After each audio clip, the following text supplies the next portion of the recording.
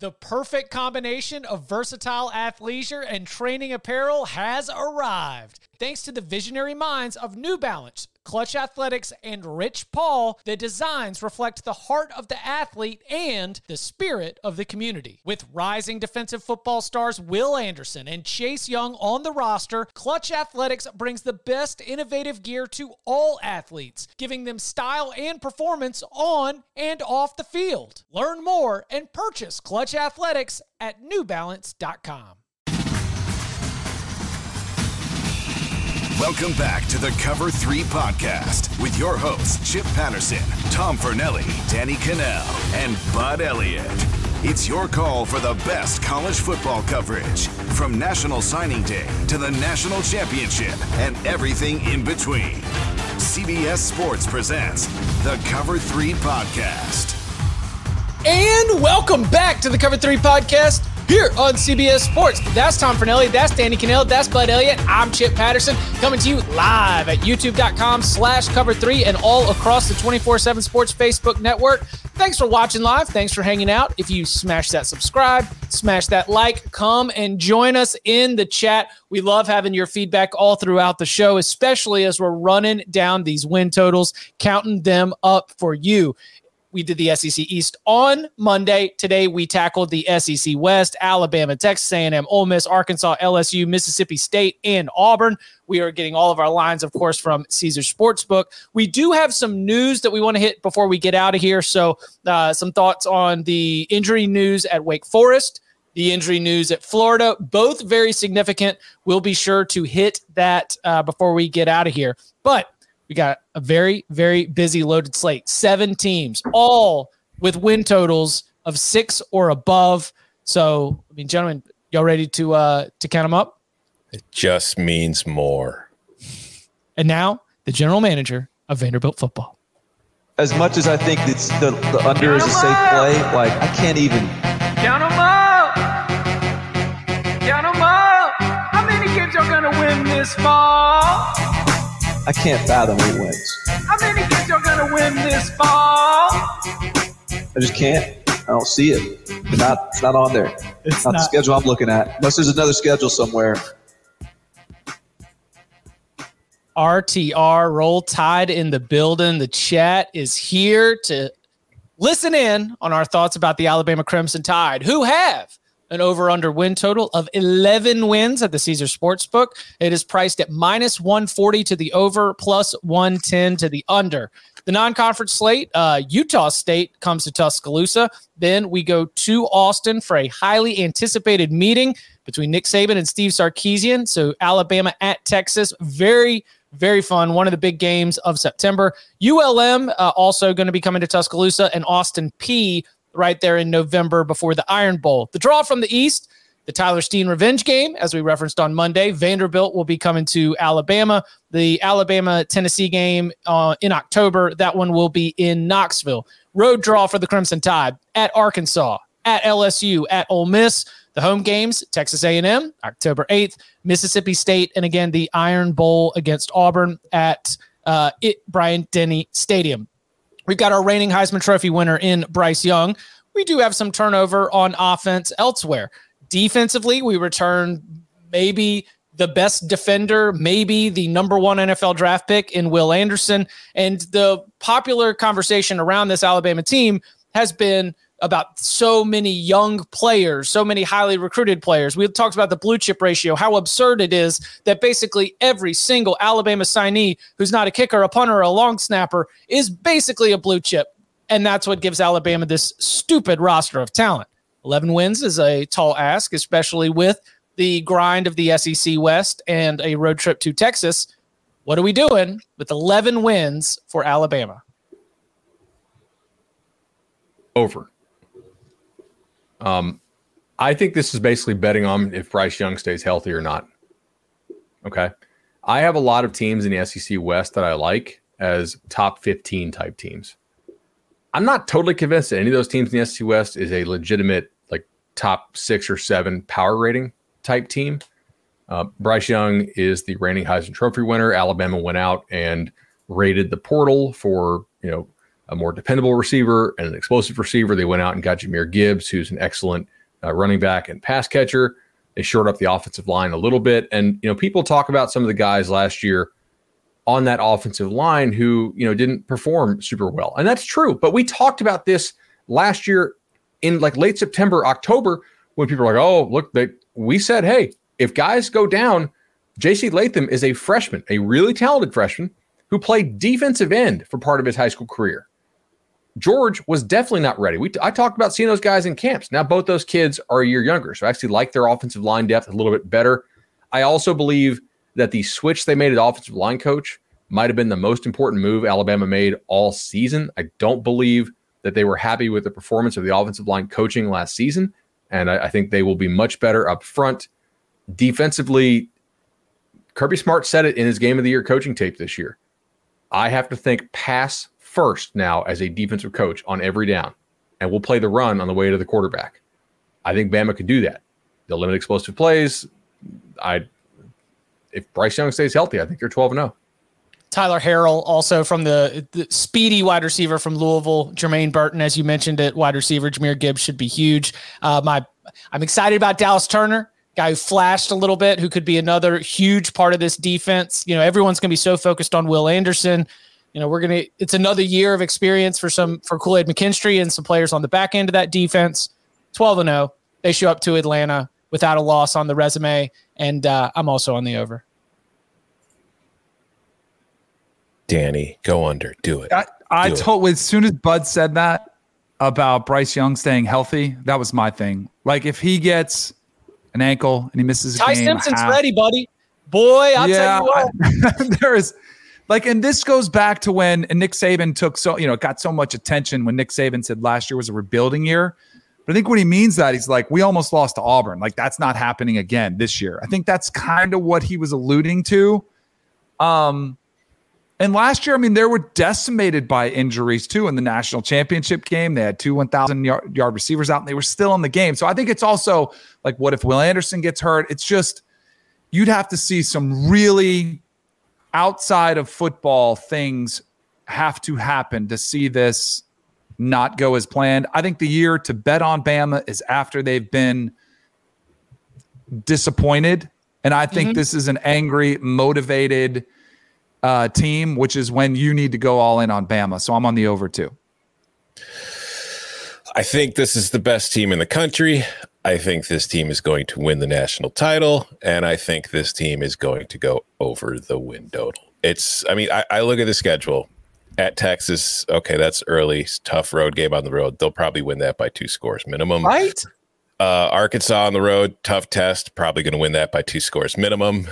Tennessee on the road, tough test, probably going to win that by 2 scores minimum. LSU by 2 scores, Ole Miss by 2 scores, and then the home slate. I won't be shocked if Alabama slips up at some point during the regular season, just because this is still college football we're talking about, and that does still happen. And they do play a lot of tough games. They're in a very tough division, so there's a chance that they're going to screw up and lose a game. But they're not going to lose twice. So I feel like if you take the over, at worst, you're going to push here. This team's going to go 12-0 or 11-1. It is going to win the West. It is going to win the SEC. It is going to win the playoff. And then we'll talk about, is Nick Saban retiring? And he won't. He'll be back. He'll come back next year, and then they'll do it again. What I was just about to ask this. Kyle from the chat does it as well. So if we are, since we've got 4 overs on the board, if we are to select a game, what is the most likely slip-up spot for the Crimson Tide? LSU, by far. By far? Explain. Yeah, I think so. Because if you look at the teams that beat Nick Saban's defense, they typically have one thing in common. It's elite receivers that mess up what Saban wants to do, which is play one-on-one on the outside and win the numbers game elsewhere. And I think LSU might have the best receiving core in the SEC. So, Kayshawn and those guys, if they have a great day, and Mawson, let's go back. Let's remember Alshon Jeffrey. Let's remember how Ole Miss did it. Back when Ole Miss had really stud receivers. I could see that potentially. And they also have 4 guys on the defensive line who I think will be decent NFL picks at the very least. So it's in Baton Rouge. I think that's the toughest game on their schedule. Could you not make that same argument then for Texas? No, I don't think Texas can get stops. I'm not in on Texas' defense this year. But I think you could make the offensive argument for sure. I would go Texas A&M as most likely, but What about Tennessee? Wouldn't you put Tennessee the same as Texas? Tennessee ain't stopping them. But like, okay, I don't think Texas Tennessee has the same level of receivers that LSU does. You know, and like if I'm Nick, Tennessee wants to play that Baylor spread stuff. I'm gonna just stay in too deep. You can try to run it on me some. I'll beat you in the red zone. I'm gonna let Turner and Anderson rush. I'm worried about the LSU game and I'm worried about the Ole Miss game because of the quality of athletes, because of the stuff Lane can do, I think, to frustrate Nick, and because they're also back-to-backs. Texas would be hilarious. Oh my God, yeah. Yes. Yeah, because again, I'll shout out Reddit CFB for this one, but they first put this worm in my head and it's been rattling around. But it would be Texas beating Alabama, then losing to UTSA. The most incredible 2-week turn that we could have all season. 2 touchdown favorites every game, at least. Yeah. I'd say 2 score. I don't know if 2 touchdown, but there'll be 2 score. Well, let's see what Vegas has. That's why I talked to a Vegas insider last week on the radio show, and he said 2 touchdowns every game. I was just seeing if that was what you had too, bud. What's the date of the A&M game? October 8th. October 8th. That's at home. They'll definitely be 2 touchdowns. From the Westgate.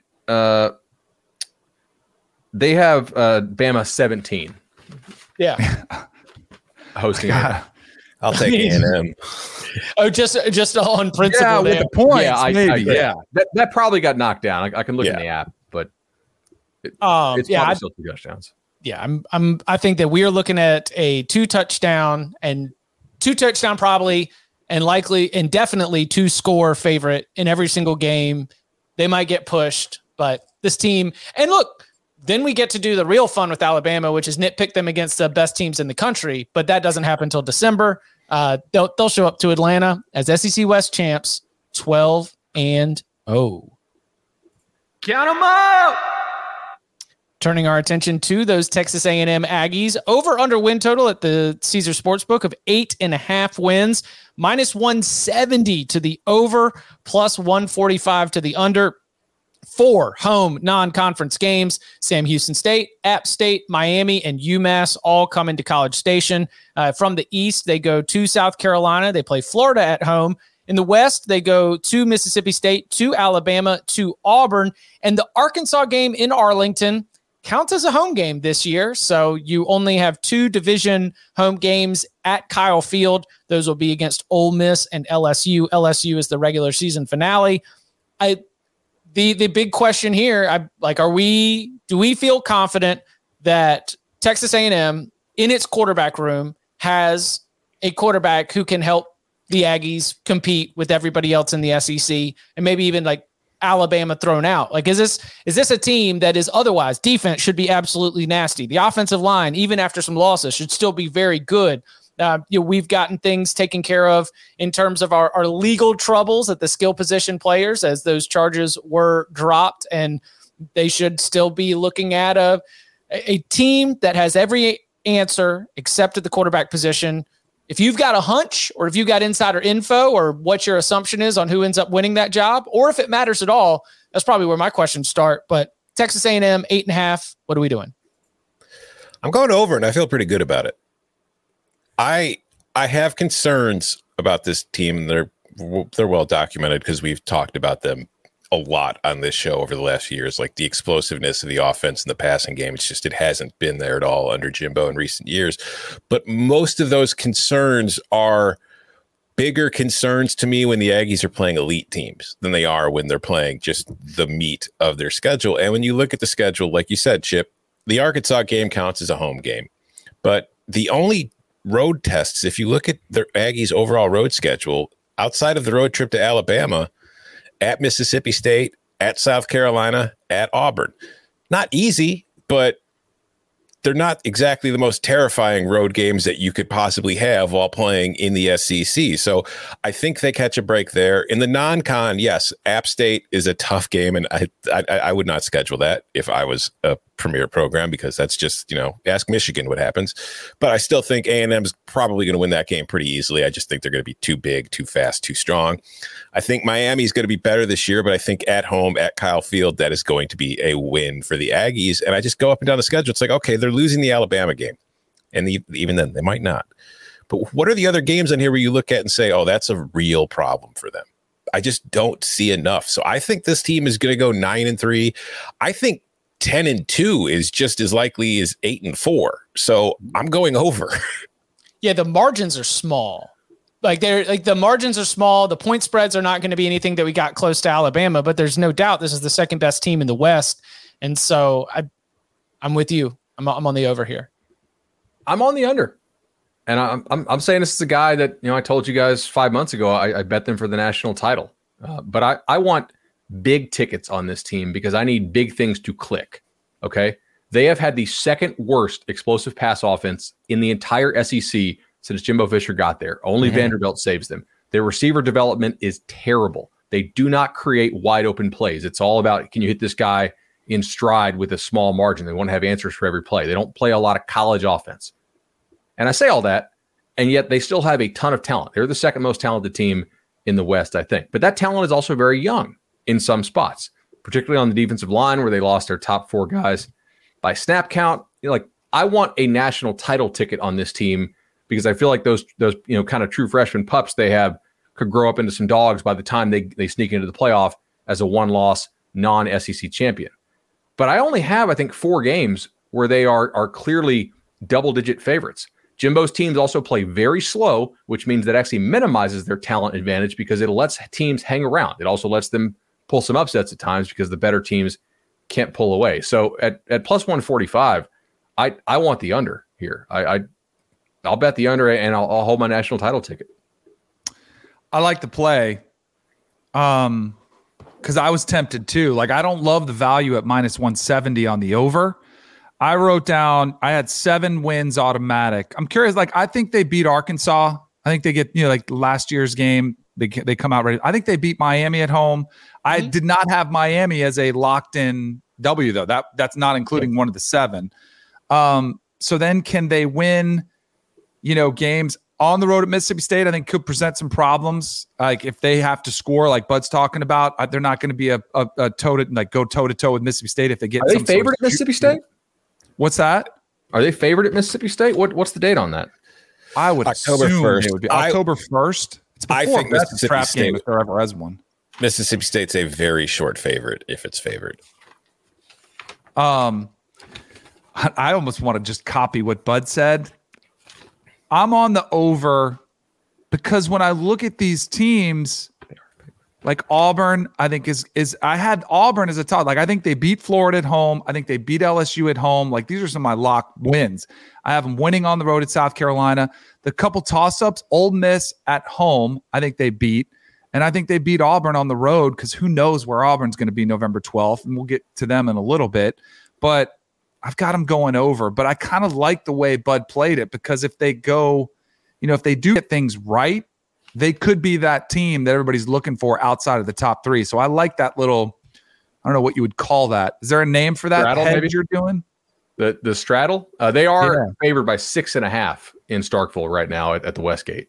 Mississippi State is favored by 6.5. No, A&M is. That's what I was surprised. I don't agree with that give me by my numbers. Me too. Give me the cowbell. I'll take them in 6.5 right now. Wow. Do you play fast enough to win by double digits? I don't know. These win totals don't require a margin of victory. Right. No, they don't. They require victories. And last year, A&M in their SEC games, their double-digit wins were Mizzou 35-14, South Carolina 44-14, Auburn 20-3, and that's it.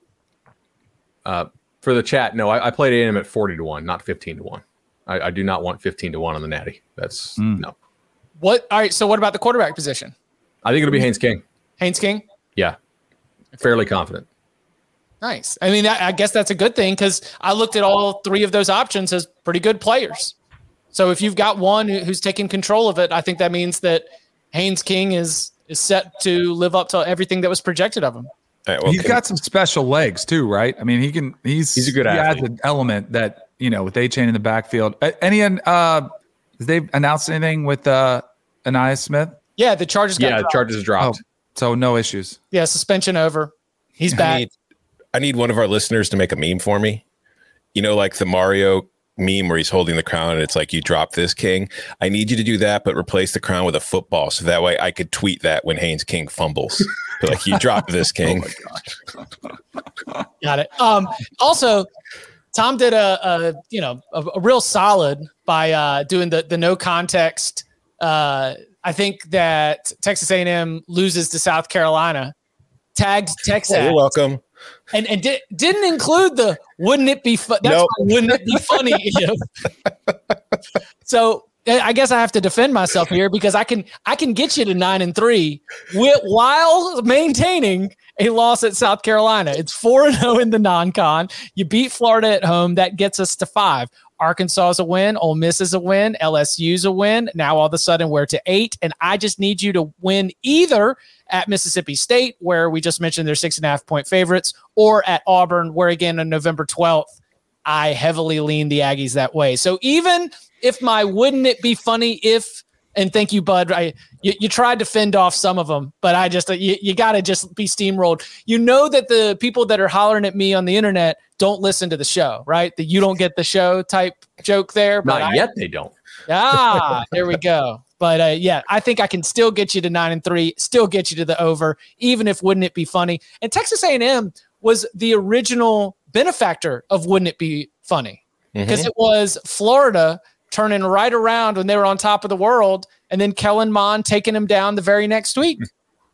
So we could still get there, even with what would be the biggest win of Shane Beamer's young career. How many games y'all gonna win this fall? Ole Miss over under win total of 7.5. This is another one with heavily priced. We had -140 to the over for Alabama, -170 for Texas A&M, 7.5 for the Rebs, and it is -150 to the over, +120 to the under. Non-con, Troy, Central Arkansas, at Georgia Tech and Tulsa. The draw from the East, Kentucky at home, Vanderbilt on the road. Then when we get into division play, the Ole Miss will be at LSU, at Texas A&M, at Arkansas, with Auburn, Alabama, and Mississippi State coming to town. Another team that leaned heavily on the transfer portal, Jackson Dart, coming in as he and Luke Altmaier are the quarterback room without Matt Corral. We also got to see Zach Evans, the former TCU running back. He has landed at Ole Miss. Defensively, we lost Sam Williams, lost some very important defenders. We also lost DJ Durkin was there last year, right? He was at Texas A&M now. Yep. Yeah. Also lost DJ Durkin as defensive coordinator. So after what was truly a historic season for Ole Miss football, Lane Kiffin leading the Rebs all the way into the New Year's Six, what are we expecting with the encore, and what are we doing with over under 7.5? I went first, last one. Somebody else go. Under. I'll go. Go. Yeah. Explain. I think defensive losses are going to be significant. I think that to imagine that everything is going to click offensively, it requires us to be, very confident that you're going to be able to just plug and play. We also lost Jeff Lebby, the offensive coordinator, who's been there, who is now at Oklahoma. I think there is still, as Bud mentioned, a high level of athleticism. There is still enough for Ole Miss to go and be dangerous, especially with the way that Lane Kiffin can, draw things up, call plays, try to scheme against some of these better defenses.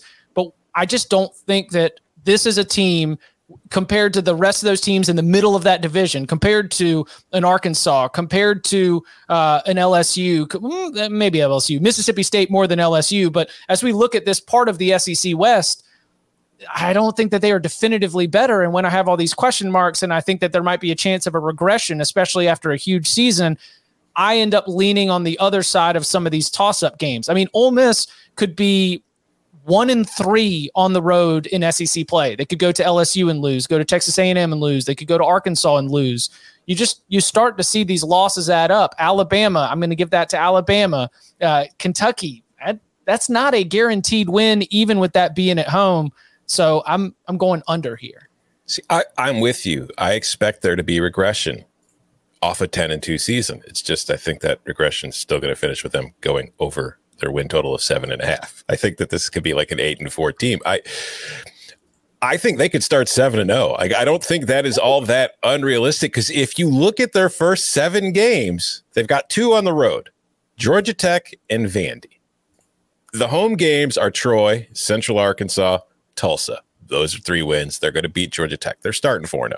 Right. Then you get Kentucky at home on homecoming. I agree. That's not a gimme, but I think that's a game that at home the Rebels can win. I think they're going to probably beat Vandy on the road. And I think Auburn at home, they can win. Mm-hmm. So now we're looking at a team that's going to be like 7-0, 6-1, who needs to get to 1 or 2 wins in that stretch. And you're right. That is when things really start to kind of pick up as far as the level of difficulty, because you get LSU and A&M back-to-back on the road before your bye.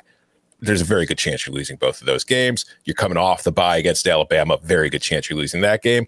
Arkansas on the road, going to be a tough test, but it's winnable. And then, of course, the Egg Bowl is the Egg Bowl. I think this team is going to be worse than last year record-wise. I don't know if it's going to actually be a worse team, but I think 8-4 is more likely than 7-5. So I'm on the over.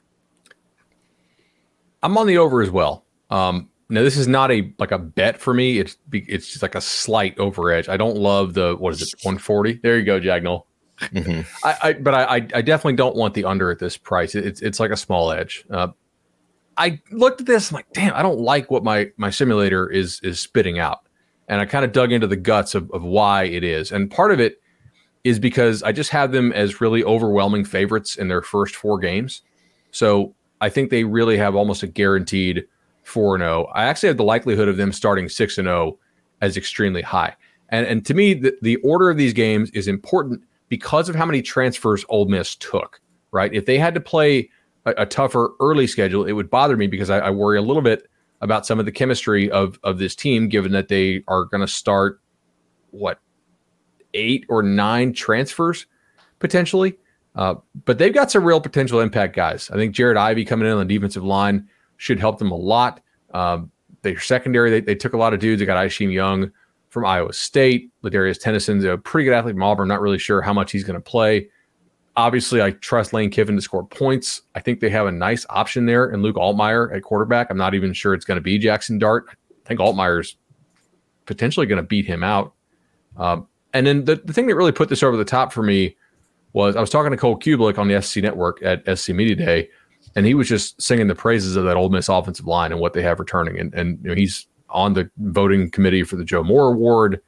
He really knows offensive lines well. And I was like, all right, sometimes it's tough to tell because they run so much funky stuff, but he really likes him. They add Mason Brooks, the transfer from Western Kentucky, who was a very good player for the Hilltoppers last year. I'm going to take the over here. I think that early, September, early October schedule really helps. Have you found an SEC network analyst that'll say something bad about the SEC? Not on TV. Cole. He's good. He's one of the best in the business. Yeah. I'm just messing with him. I'm on the under. I'm going with more of the historical trend of where this program has been. I think it's headed in the right direction. I agree with you guys. So and I think this division more so than most, a lot of them you go through and you mark up your wins and your losses, and then you have toss-up games. This one, more than any, I have the least amount of automatic wins and automatic losses in this division, period, outside of Alabama. You're like, man, and then there's a lot of toss-up games. I think Bud made some really good points about the keeping things together, getting those transfers up to speed. I don't know, Matt Corral was really good last year. I think he was a really good quarterback that I think there could be a little bit of a setback in a very quarterback-driven system. If you can run the ball, that helps. I just think they're going 7-5. And I like the value at plus 120. I don't love minus 150 on the over. So give me the under on the Rebs. The quarterback position is significant. Yeah, I'm with you, Danny. And we don't even know for sure that Jackson Dart is going to be the starting quarterback? It might be Luke. I just said it's going to be Altmaier, right? Yeah. Could be. And honestly, I don't think that's an awful thing. I feel like there's a narrative that's whoa, Jackson Dart hasn't been able to win the starting job there. That's bad news. I'm not necessarily sure that's the case. It could just be very good news that Altmaier is playing well. There's also, I've covered Lane Kiffin a few times, a couple times at FAU. He doesn't exactly run the tightest ship, if you know what I mean. It is loose. And if there were coordinators that were like, it's not only Matt Corral, the coordinators, which we did mention, I think that's big. There's an adjustment to coaching under a coach that's a little more loosey-goosey that and he's embraced all of the new era athlete and NIL and tweeting and having fun, which is a good thing. But I'm curious to see if he can replicate it, or, I mean, it doesn't have to replicate last year to get the over. I'm curious to know what happens. They start strong and they lose a couple games, couple back-to-back road games there towards the down, towards the stretch. I think it'd be very interesting at LSU and at Texas A&M. That's where I wonder if they go back-to-back losses, then what happens? Then it's 3 in a row. Like, could things crumble towards the end of the season? You embrace those players with NIL. Curious to know what happens. Like, oh, we're not going back to a New Year's 6. Like, what type of mindset is the team in? We're reuniting with Baby Schematic Advantage after 2 years with USF. Charlie Weiss Jr.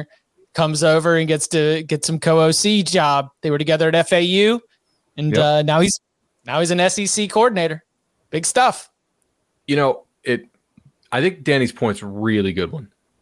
Is there a bigger issue going on there that caused more than half the staff to turn over after a Sugar Bowl year? I don't know. Well, all right, so is there collapse potential of a team of mercenaries? It's not like Ole Miss can't match offers. They would do what they want to keep. They can spend, especially in the transfer market. Ole Miss is playing for keeps in the transfer market. So coaches, like, if I'm talking about the coach side, not really. They can match all those salaries. Oh, right. Sorry.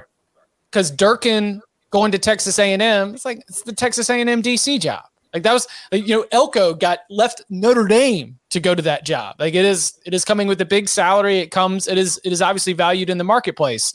Lebby is going to Oklahoma. Like that.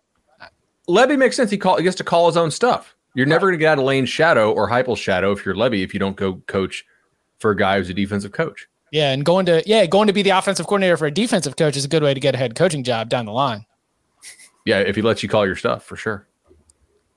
All right, I want to take a moment, quick shout out to Preston Weaver, who earlier in the show, I asked if somebody could do a meme of Mario holding the football. He's already sent it to me 5 minutes later. There it is on the screen. You dropped this king. That is going to come in very handy on the socials during Texas A&M games this year. I just have a feeling. Thank you, Preston. You are you're a champ. Coming up on the other side, we continue our breakdown of the SEC West win totals. Arkansas and LSU both at 7, Mississippi State and Auburn, plus hitting on some huge injury news at Wake Forest and Florida. All that and more next. Robert Half research indicates 9 out of 10 hiring managers are having difficulty hiring. If you have open roles, chances are you're feeling this too. That's why you need Robert Half. Our specialized recruiting professionals engage with our proprietary AI to connect businesses of all sizes with highly skilled talent in finance and accounting, technology, marketing and creative, legal, and administrative and customer support. At Robert Half, we know talent. Visit roberthalf.com today.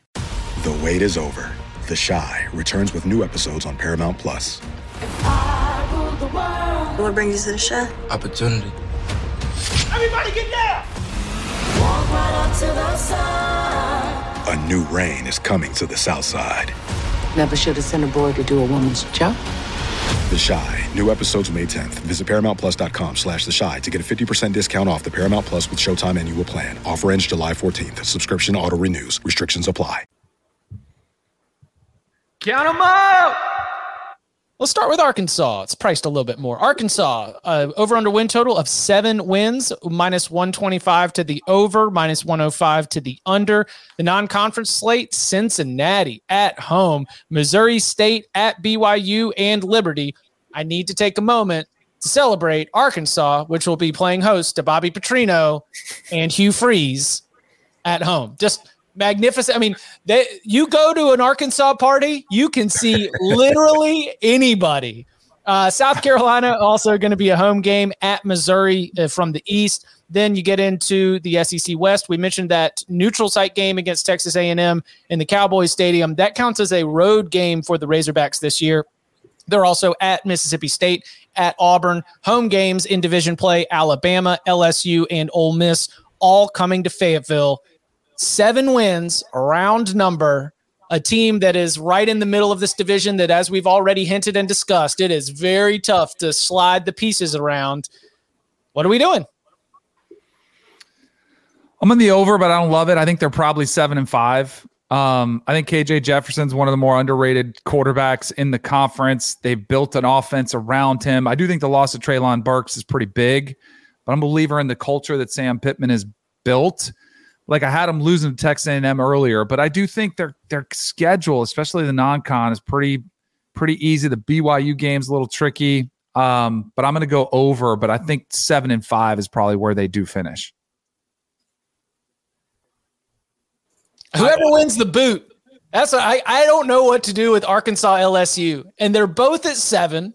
And so whoever wins that, like, what has anybody been close to that trophy? Because it looks like it, based on comparison from photo, that, you know, the state of Louisiana and the state of Arkansas, and it's big. It's got to be about 4 feet tall total. I mean, as I was going through this, and I'm not trying to like spoil my LSU pick as well, but I kind of see them. I count them up as being a push, like a perfect 7-5. And if Arkansas can beat LSU, then I think that this can be a good overplay. Like, I don't have a strong read on this. I lean to the over only because I think that South Carolina and Missouri is a very manageable draw, even with Missouri being a rivalry game. I think that Arkansas will be favored against Cincinnati. I think at BYU is absolutely tricky, but it's a game that's winnable for the Razorbacks. So it is a strong push. I guess I lean over, but if they lose to LSU, then it's just going to settle at 7-5. This pains me, but I have to go under. I just don't think this team is going to improve on last year. And I don't have the numbers in front of me, but I was doing a preview for this for on HQ last week, Danny, and you mentioned Treylon Burks. Like Burks was roughly 40% of their offensive output last year. And his total on KJ Jefferson's passing yards was an even larger impact because of how many of those yards came after the catch. Like, there were a lot of very short throws to Treylon Burks where then he just took off like a freight train running through defenses and picking up a ton of yards afterwards.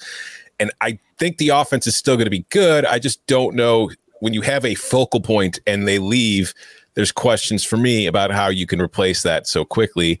I think the schedule, while they don't have a ton of road games, is difficult. Non-conference games against Cincinnati, a team that's not going to be as good as last year, but is still a team that could be the best Group of 5 team in the country and was in the playoff last year. A road trip to BYU, a Liberty team that's going to give you problems offensively. I think you combine that with your SEC schedule, and there are just too many possible landmines that you could hit. And another thing that I look at too, like for teams like last year, the Razorbacks lost 4 games, but if you look at how they performed in those losses, they came by an average of 15 points each. And just for comparison's sake, in the rest of the SEC, only 3 teams had a worse scoring margin in their losses last year: Mississippi State, Auburn, and LSU. But the thing is, Mississippi State lost 2 more games. Auburn and LSU lost 3 more games. Arkansas, with only 4 losses, had, you know, a worse scoring margin. And that, to me, says maybe you weren't as good as your record suggests. So I think there's going to be, considering what they lost, considering defensively they play a whole hell of a lot of bend but don't break, and they did very well in the red zone last year. Will they be able to maintain the kind of success they had there? I think this is a bowl team, but I think we're going to see a drop off in the record. I've got them going 6-6, so I'm going on the under. I am mathematically on the under here, but I will note that you should only be playing the over at Caesars. Okay, 7 minus 120 or minus 110 is by far the lowest number in the market that I see on my screen, and I've got about 12 books pulled up. Now, some of them I think are cloned because they look really similar. Whereas other books, like Tom, that meme up there again, they have under 7.5 minus 145 other spots. So if you want the over, bet it with our sponsor. If you want the under, don't give up a free half win for 30 more cents of juice. So betting advisory there. Like, I will probably have a lock on this. It's not going to be at the Caesars number. But the Caesars number Sportsbook? It's off market. Yeah, Bowser Sportsbook, correct. The Caesars number to the over is a little bit off market, and I think is maybe value if you like this team more than I do. I'm worried about the loss of Burks. Tom already hit that really hard. What about Hazelwood? Does he finally click? That's an old love him too. Simmons, like, you've loved him. Barton's loved him. Yeah. I mean, ever since this guy's been in high school, we've been waiting for Hazelwood to just like explode onto the scene. And I would think that when we look at the Kendall Briles offense, it's like, well, this should be a good opportunity for him to step into that role, get a ton of targets, and finally, end this season looking like an NFL receiver. I agree with you on that. Like that if they go over, that will be one of the keys. The guy I'm most worried about them losing actually is John Ridgeway. So they play that drop 8 stuff with a 3-man front, and they play it really well. I think Barry Odom's an awesome DC because he just understands the personnel they have and doesn't ask them to do things they cannot do. But there is a personnel element to what they've done. And part of that was having John Ridgeway be a disruptor in the middle, be a true 2-gap guy. And look, they've had to replace a guy like that 2 out of the last 3 years. Maybe they will do so again successfully and have a really good one in the wings. I'm not super confident they have a guy as good as John Ridgeway. That was a hell of a college football player. They also lose a ton of experience in the secondary, guys who knew how to play Barry's defense in the back end. I'm not a huge believer that KJ Jefferson is like an awesome NFL prospect or anything like that, but in that offense, they run that Briles stuff. They're going to score some points. Can they score enough points if the defense, slips a little bit? I had them as like a top 20 defense last year. If they're merely like a top 30 defense, I could see them going 6-6, but I'm not betting under 7. So for me, for show pick purposes, give me the over 7. Yeah. So I'm the low man on the Hogs. What the hell's happening? Oh, Danny. We're probably both low. Where are you at, Danny? Oh, I'm on well, I gave it already, Danny's didn't on I? the over. Yeah, Danny's on the over. I'm on the over. Yeah. Double check. Oh. I'm like, what did I just give? I'm like, yeah. A name to know for DFS, kid named Rocket Sanders, Raheem Sanders, good 2-way player in high school. Some people like him as a backer. Some people like him as a running back. He's going to start a running back for them, I suspect. And that kid can go. That was like a COVID class kid, if I recall. He's got some real juice to him. Count them up! The LSU Tigers, year 1 with Brian Kelly, got a win total of 7, -110 to the over, -120 to the under. Start the season on Sunday of Labor Day weekend against the Florida State Seminoles. The rest of the non-con includes Southern, New Mexico, and then a late season meeting with UAB. Draw from the East. The Florida game is in Gainesville this year, and they welcome Tennessee to Baton Rouge. At Auburn, at Arkansas, at Texas A&M are the road games in division play. Mississippi State and Ole Miss and Alabama all coming to Tiger Stadium. 7 wins, just like Arkansas. What's the pick? I truly have no damn idea. Right?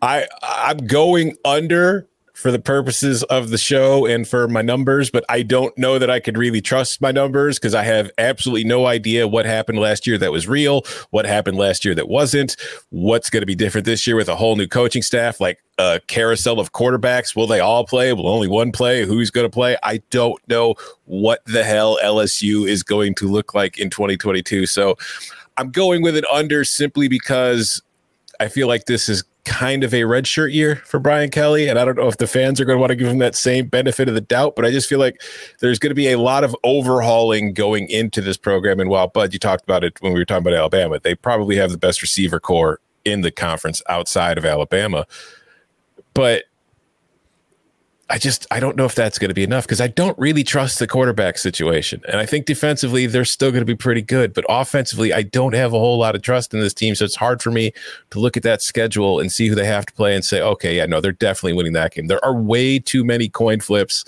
and not enough that's a certain win kind of game for me. So I have to go under. But again, no damn idea. Danny? I'm with Tom in the no idea. Where I'm off of Tom is I'm on the over. This team is always talented. They had 9 dudes drafted last year, second behind Georgia. Like Brian Kelly is going to inherit a roster that he's going to be solid. I think Brian Kelly is a heck of a coach. I think the resume is perfect. Questions at quarterback concern me. But in a lot of these toss-up games, I think this team's going to be more disciplined. I think they're going to be better coached across the board, coached. I got them going over. Not by a lot. Like, I don't love it, but I think 8-4 is probably where they'll more land. likely than 6-6. I mean, that's where you're sitting on the and like I said, if LSU wins the boot, I feel good about 8-4. If they lose the boot, they probably end up 7-5. But I mean that I'm not talking to our resident Knowles here. The point spread is close. Do you think that like how did y'all rate that one? Because I've got that as a win for LSU, and I've got the Tennessee game as a win for LSU. So now I've gotten 5, and I'm only going to get 1 more the rest of the way. I don't see that being the case. So I'm leaning over here and understanding that 7-5 is one of the likely outcomes. I can tell you right now that Sunday night game between LSU and Florida State in New Orleans is going to be the game that I overreact to the most. No matter what the result is, I'm going to take it way too seriously. Well, because like Florida State's offensive line is not going to have to face.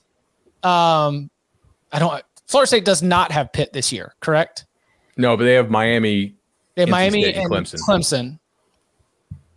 Yeah, I think it's going to be trouble for Jordan Travis. I bet this pretty hard when it came out at over 6. I just texted out the ticket to the group chat there. 7's a tougher number for me. This is really sort of push range. I don't have a super strong feeling on this. I think LSU does have, you could argue they have the best receiving core in the SEC. Defensive line wise, I think they have just total studs there up front who, could all be like top 100 NFL pick type guys if they click. But like the secondary, that's a lot of transfers to be counting on.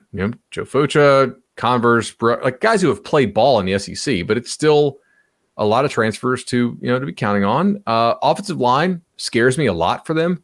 They are starting a true freshman left tackle named Will Campbell, who had an excellent spring for them, but also a kid that it's hard for me to shake. Like Walter Nolan beat him badly at the Future 50 event last July that I was at. Walter Nolan, like speed and power off the edge. Nolan's like this 340-pound kid who signed with A&M, like number 1 overall player in the country, arguably. That's a lot to be handling in the opening game. FSU has some defensive linemen who are going to be playing in the NFL that he's going to have to block in that opener. And he'll probably place a couple more NFL guys in the SEC, I would have to imagine. So I think this is a good number. This team's a major wild card. I think it could be Brennan being the quarterback, but I don't know yet, man. You have no idea. Like Brian Kelly is the modern day Steve Spurrier when it comes to the quarterbacks. Like if he's got more than one option, he's probably going to use them all at some point. He's going to drive you insane as for when he's using them and when he's not. But this is a team like I could see LSU finishing 2nd in the West. I could see LSU finishing last place in the West. I just don't know what the hell's going to happen.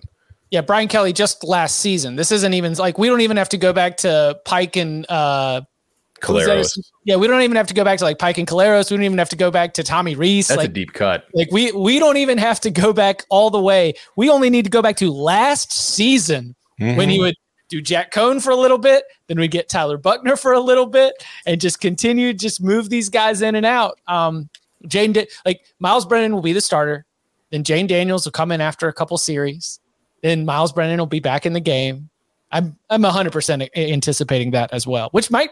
Hey, maybe it works. Maybe it's going to frustrate the hell out of LSU fans. I mean, he's gone from Grand Valley State to Cincinnati to Notre Dame and LSU, so all it frustrates the hell out of me. It's clearly worked for him. Clearly. How many games y'all going to win this fall?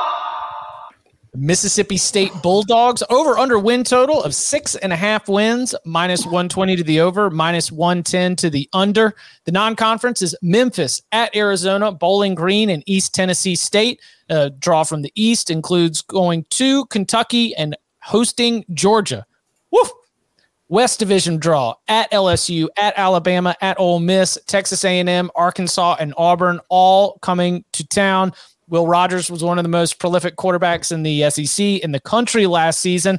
And Mississippi State under Mike Leach has created this, I would argue, a kind of high floor and spunky sort of dangerous proposition where I don't think any team on this schedule is going to look at Mississippi State as a certain win. We discussed for Georgia that when we did the same exercise for Georgia that we did for Alabama, where we think they're going to go 12-0. But if you're going to circle a game, what looks dangerous, then yeah, that game in Starkville in November is going to be one of them. So it's a team that you feel like could pop up and get almost anybody on the schedule, but yet with a over-under win total of 6.5, clearly we are not looking at a team that is going to be competing for an SEC West title. So how many of those games break Mississippi State's way? What are we doing at 6.5? I'm going over. Mm-hmm. I think Klang is going to catch some people by surprise this year. I look at their schedule. I see 2 losses for sure. Definitely. I don't mean just 2 losses overall, but they're going to lose at Alabama. And then they're going to lose at home to Georgia. I don't see them beating either of them. But there isn't another game on the schedule where I look at and say Mississippi State can't win that game. Like they get Texas A&M at home this year. They beat Texas A&M in College Station last season. They get Auburn at home. They get Arkansas at home. They get, LSU's on the road, but we just talked about LSU. No idea what the hell to expect there. That's not a game that you can just write Mississippi State off and say they're losing that game. Non-con Memphis, they're probably going to win that against the greatest one-win team in the country last year at Arizona. Probably going to win that. Bowling Green, you're going to win that. And then, ETSU late in the season, you're going to win that. So there's probably 4 wins right there. So the question is, can they go 3-5 in the SEC? Yeah.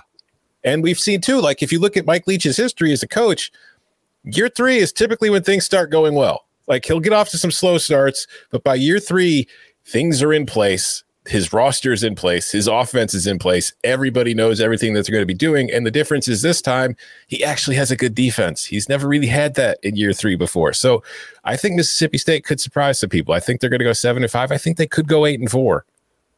Hey, Bud, have you gone inside the guts of the power ratings for Mississippi State? And I guess the first question should have been, why is Mississippi State getting some love from the power ratings? Because they grade out as a team that is arguably even within a point or 2 on a neutral field with Texas A&M, yet clearly are sitting with a very different win total and expectations in terms of the opinion and the layman out there looking at the SEC West. Sure. So, on that, Chip, so they were like a top 40-ish team last year, power ratings wise. If you take out the Bulls, they were a little bit better than that, and I do. I know some people want to leave them in. It's up for debate. The reason why you think they make a jump to top 20 this year, but their win total is still so low, is that they do have the 2 teams on the schedule that are considered the auto losses in the league in Georgia and Alabama, and they don't, sorry, Barton, have the 1 team that is considered an auto win for everybody who's not named Missouri in Vandy, right? And they also don't draw Missouri from the East. So that's why their win total is so, depressed. They also, like non-conference wise, at Arizona it's close to a lock, but it's not like totally out of the realm of the possibility that Mike Leach's team could lose a non-conference game out on the West Coast or something like that. But yeah, that's why it certainly wouldn't be the first time a Mike Leach team lost to a Pac-12 team it wasn't supposed to. Correct. Didn't they get clipped by an FCS team one year up there too? Yes. Early on? Eastern got them. I'm pretty sure it was. I'm still going over on this. It's like a small play. Like I would actually bet it. I do think if you're doing the returning production formula stuff, you need to like double adjust for the loss of Charles Cross. That's something that's not just going to be captured in how many snaps you lost on the offensive line. Like that guy's a first round pick at offensive tackle. But everybody else on this roster, with the exception of Cross, Mekhi Polk, and pretty much it. Like they lost Emerson and Peters in the back end. They get almost everybody else back. And it's a very veteran team. They can run more stuff with their DC, who I was going to give a lot of praise to, but now I can't remember his name. That's Zach Arnett. TV. Zach Arnett. Thank you. I think they can go 7-5.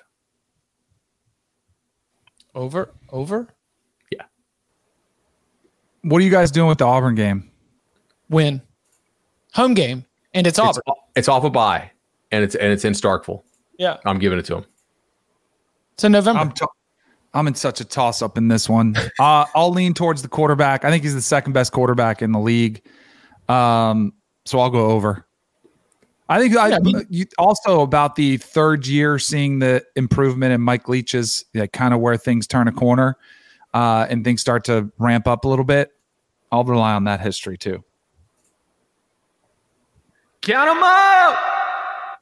and the Auburn Tigers. Over under win total at the Caesars Sportsbook of around 6 wins, minus 130 to the over, plus 100 to the under. Non-conference play. Boy, they just start posted up on the plains. Mercer, San Jose State, Penn State, all at home. Also, then later in the year, they will be playing Western Kentucky, also at home. Draw from the East includes Missouri, then at Georgia for their rivalry game. Then in the West, at Ole Miss, at Mississippi State, at Alabama for the Iron Bowl, LSU, Arkansas, Texas A&M, all at home. Brian Harsin caught a lot of heat at the end of last season. Well documented, much discussed here on the Cover 3 podcast. Tank Bigsby, we're going to do the, who is the best quarterback in the SEC? Who are the best wide receivers in the SEC?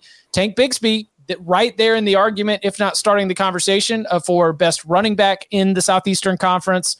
Then we've got Zach Calzada through the transfer portal. TJ Finley remains a part of this team. What do we do? We got changeover at coordinators, coaching staff in general. We've made all these references to where's Auburn, where is Auburn at the end of the season? Where is Auburn at the end of the season for the win total? What do we do with 6 wins? Under. It's a much tougher number than. Oh, sorry. Go ahead, Danny. I'll say under. I just don't know how you can trust a team. I think 6-6 is probably the number, but how do you trust a team when who knows how many players want a new coach? But we know that a very definitive faction of Auburn faithful want a new coach. I just think it's a toxic environment that Brian Harsin is trying to go against the grain in. Well, I mean, I look at the Georgia being just a blowout loss. I think they could lose at Ole Miss, and then good luck trying to finish the season when there's going to be an uproar of what should happen at head coach. I think there's question marks whether they beat Penn State at home. There's no way I can trust this team with an over. 4-0 is possible. Possible. Right? Mm-hmm. 5-0, maybe even possible. But what if Western Kentucky finishes Brian Harsin and they go 0-4 in the month of November? No, I'm predicting a big step back for Western Kentucky. This is obviously not the same. No Bailey Zappi, no Zach Kittle. That's not the case. But I still think that when the schedule gets tough and it starts at Georgia, at Georgia, loss. At Ole Miss, loss. Arkansas could come to town, loss. At Mississippi State, I already mentioned in the Mississippi State breakdown, I'm handing that to the Bulldogs, loss. Texas A&M, loss. We could start with great vibes. And I just think that at the back half did last year too. Yeah, and that's what's going to make it hurt even worse is the way that they just slid backwards throughout the whole second half of the season. If it starts to happen, here we go again. Yeah, I'm on the under, but it's not a strong they are going to miss a bowl prediction as much as it is I don't see 7 wins. So it's the way that I've got it in my notes is push lean under, but I would not be out here taking the over. Yeah, I'm right there with you on it. I bet this 6.5 when it came out. There are 6.5s on the market right now, but you have to lay juice to go over. And I just think that missing a bowl is more likely here than winning 7 games. First, the strengths. I think this will be the best starting Auburn offensive line in maybe 6 or 7 years. I think they finally have some guys up there up front they like. If they stay healthy. If they don't, I think the depth is a very legitimate concern. I think their pass rush is probably okay. I do not think that their interior defensive line is anything to write home about, to be honest. I think they could get pushed around a little bit there. They lost some very key pieces in the secondary, like Roger McCreary and Smoke Monday. Hope Smoke gets healthy, by the way. I saw he got hurt in, I think it was Saints camp the other day. So shout out him. The most concerning part about this team for me is the receiver position. This was a bad group last year, and they lost Kobe Hudson and Robertson. I don't think – is this the worst passing game in the SEC West by far or by a little? Because I'm pretty sure it's worse. I'm just not sure by how much. In the West, yes. Is it worse than everybody but Vanderbilt in the East throwing the ball? No, I think it's better than Mizzou. Interesting. So I almost think I trust the alpha nerd to have a better passing game than I do this group. I worry this team is too plotting and has too many like games that it cannot hit explosive plays with the pass game, and may not have quite enough defense to back it up. So to play that kind of plotting, run the ball 40 times a game style. So I'm going to go under, but I'd rather pay up to get the 6.5 and win on 7. Auburn will be a lock for me when we do the locks pod next week, and it will be a lock on the over. Ooh. All right. You are all slaves to the narrative. You're just paying attention to all the off-field stuff. You're not paying nearly enough attention to the on-field stuff. I think, as I said when they made the hire, I think Brian Harsin is a very good football coach. When I watched his teams at Boise State, I thought they were good football teams. I think now that he has survived whatever the hell that stupidity was last year, Auburn has a very good football coach going into the season. I think at quarterback, they have made an upgrade. I know Zach Calzada is not great, but this makes sense to me when I say it, and maybe it'll make sense to you. Zach Calzada is a Brian Harsin quarterback. Like, Zach Calzada could have played for Boise State, and it would have made a whole ton of sense. I think he fits what Harsin wants to do on offense. I think that's going to work. Going back to the worst passing game in the conference, talked about Vandy. I think he's better than Missouri. I also think, due to some news we'll probably be talking about in a little bit, Florida might be better than Florida too. I don't think the passing offense is that bad, Bud. You touched on it. I think this offensive line is good. I think the defensive line is good. I feel like when you have good offensive line and defensive line, that goes a long way. And when I look at this schedule, Chip, you mentioned it. This team could be 4-0 to start. It could be 5-0 because, again, no damn idea what LSU is. At Georgia, no, not happening. At Ole Miss, could happen. Bye. Arkansas at home off a bye. That's a winnable game. Mississippi State on the road. I just said I'd like the Bulldogs. I give the Bulldogs that one, but Auburn can win that. A&M at home. Strong lean to A&M, but not unimpeachable for Auburn. Western Kentucky, that's going to be a win. And then, the final game of the year at Alabama, come on, that's going to be Alabama. But it is also the Iron Bowl, and crazy crap happens in the Iron Bowl, even without Gus Malzahn. So I think this team is going to get to 7-5. I think this team can get to 8-4. I am very much on the over here. Go Tigers, war damn Eagle. Can I ask you a question about this? You can ask me anything you want, bud. What? So you said you think he fits what Harsin wants to do on offense. Like, what do you think that actually is, though? Because, I'm curious. It's not all that different. It's less complicated, but it's not all that different from what we see Jimbo have his quarterbacks do. Just he's not asking you to make huge throws. He's just asking you to make simple, accurate throws for the most part. And I think that's kind of what Calzada was in last year. But now he doesn't have 1,000 checks and all this other crap that he's got to worry about. It's just going to be go to the line of scrimmage, make this read, make the throw. Like, he only averaged just under 7 yards per attempt last year, but 17 touchdowns, 9 interceptions as a sophomore, doesn't make the worst decisions, didn't have great receiving options last year. I don't think he's going to have great receiving options this year either, but I do think that they're going to rely on their run game more. Like, Auburn is going to play not Big Ten West stylish, but they're going to be kind of in that vein where it's physical, complementary football. They're not going to try to outscore you. They're just going to try to play smart and beat you and keep it close. Play action, 1-2, get out. Yeah. Yes, all that kind of stuff. And I think Calzada could be a very good fit for that. Like, I wouldn't be surprised if at the end of the year we're looking at Zach Calzada and saying, that's one of the best quarterbacks in the SEC. Wow.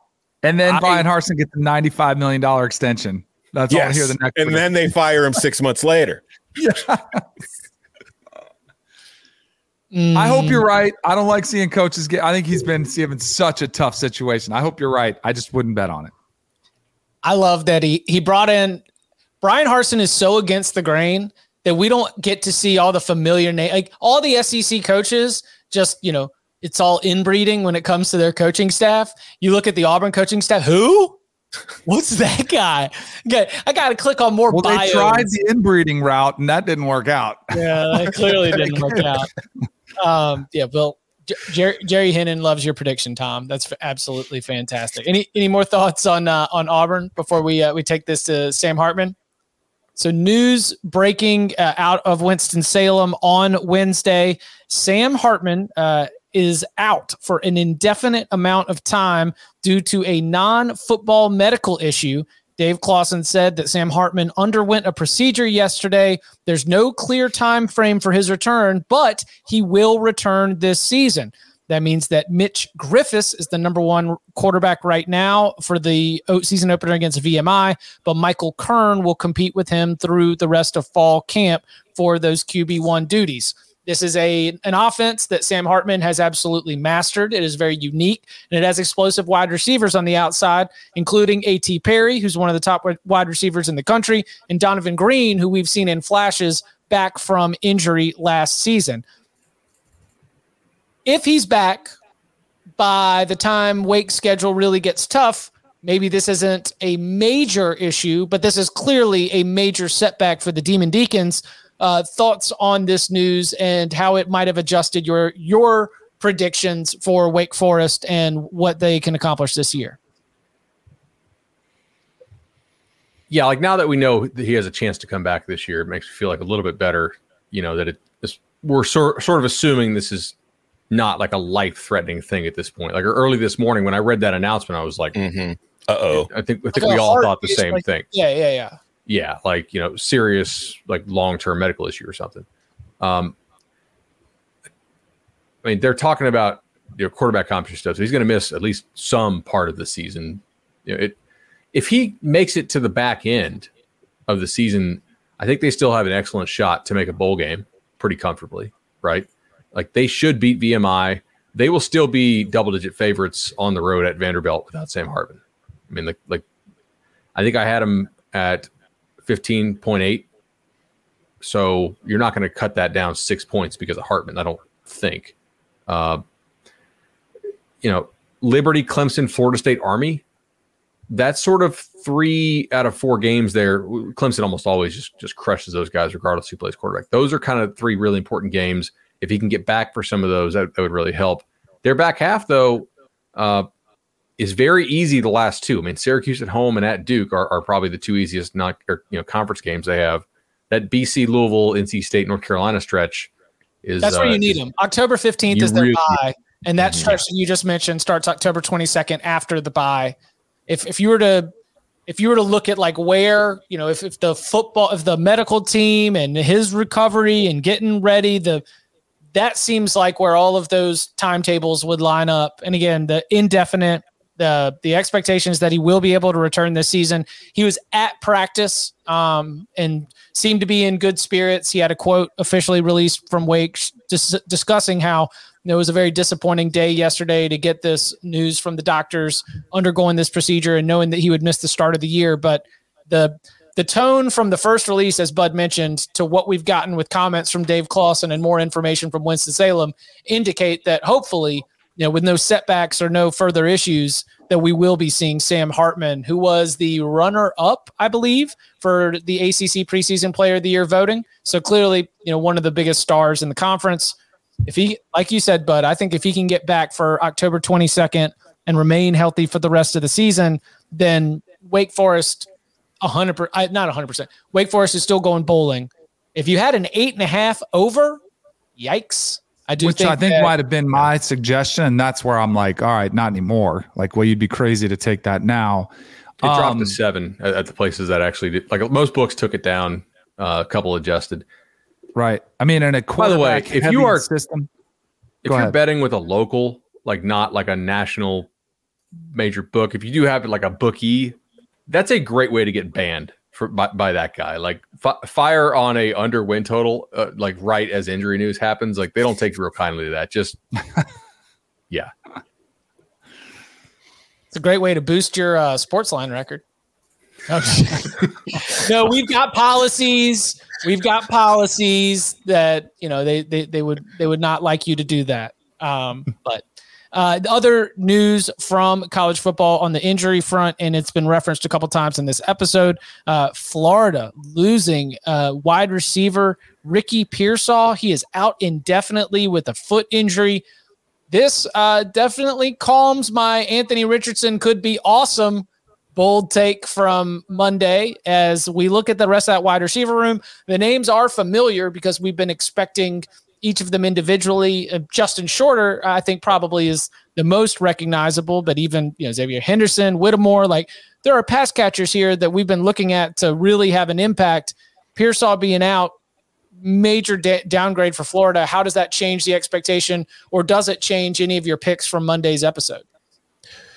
It makes me a little more scared of taking the over on the Gators, but I mean, it's a big injury in that, when you look at Florida's receiving core, there's not exactly a top option guy that's standout stud. So losing him, who reportedly was doing pretty well at camp, is not going to be good. But it's just Florida's offense is not really going to be built on the passing game anyway. Like you said that, Anthony Richardson, it hurts your idea that he's going to have a fantastic season. I think Anthony Richardson could still have a fantastic season. It'll just be more like the Khalil Tate at Arizona kind of fantastic seasons, where maybe he's not throwing for 3,000 yards, but he might rush for 2,000. So it's not good, but I don't think it's a devastating injury.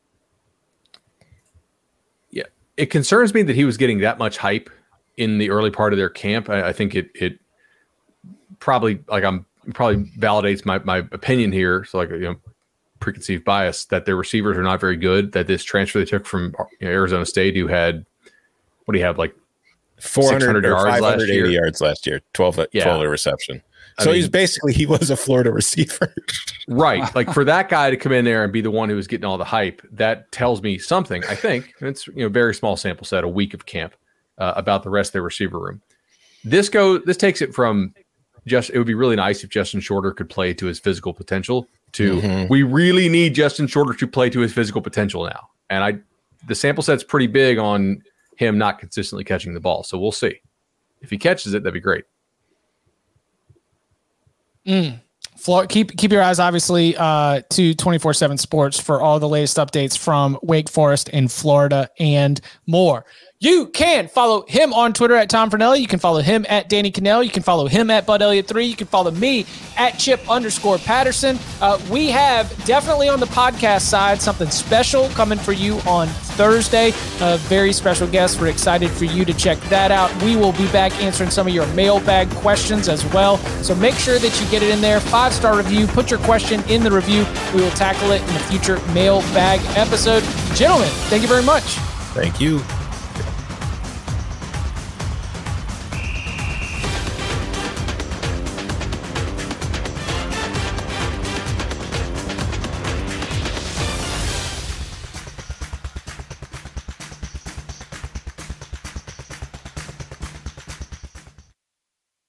It's the NFL offseason, but on Pick Six, part of the CBS Sports Podcast Network, the football season never stops. Host Will Brinson, John Breach, and Tyler Sullivan are joined by analysts like Brady Quinn, Lesia Douzable, Katie Mox, and R.J. White to keep you in the loop on everything happening around the league. Whether it's free agents signing with new teams, the all-important NFL draft, or schedule release day, Pick Six has you covered. As the face of the league changes with every team move and player pickup this spring, Pick Six is a must listen. Download and follow on Apple Podcasts, Spotify, the Odyssey app, and anywhere podcasts are found.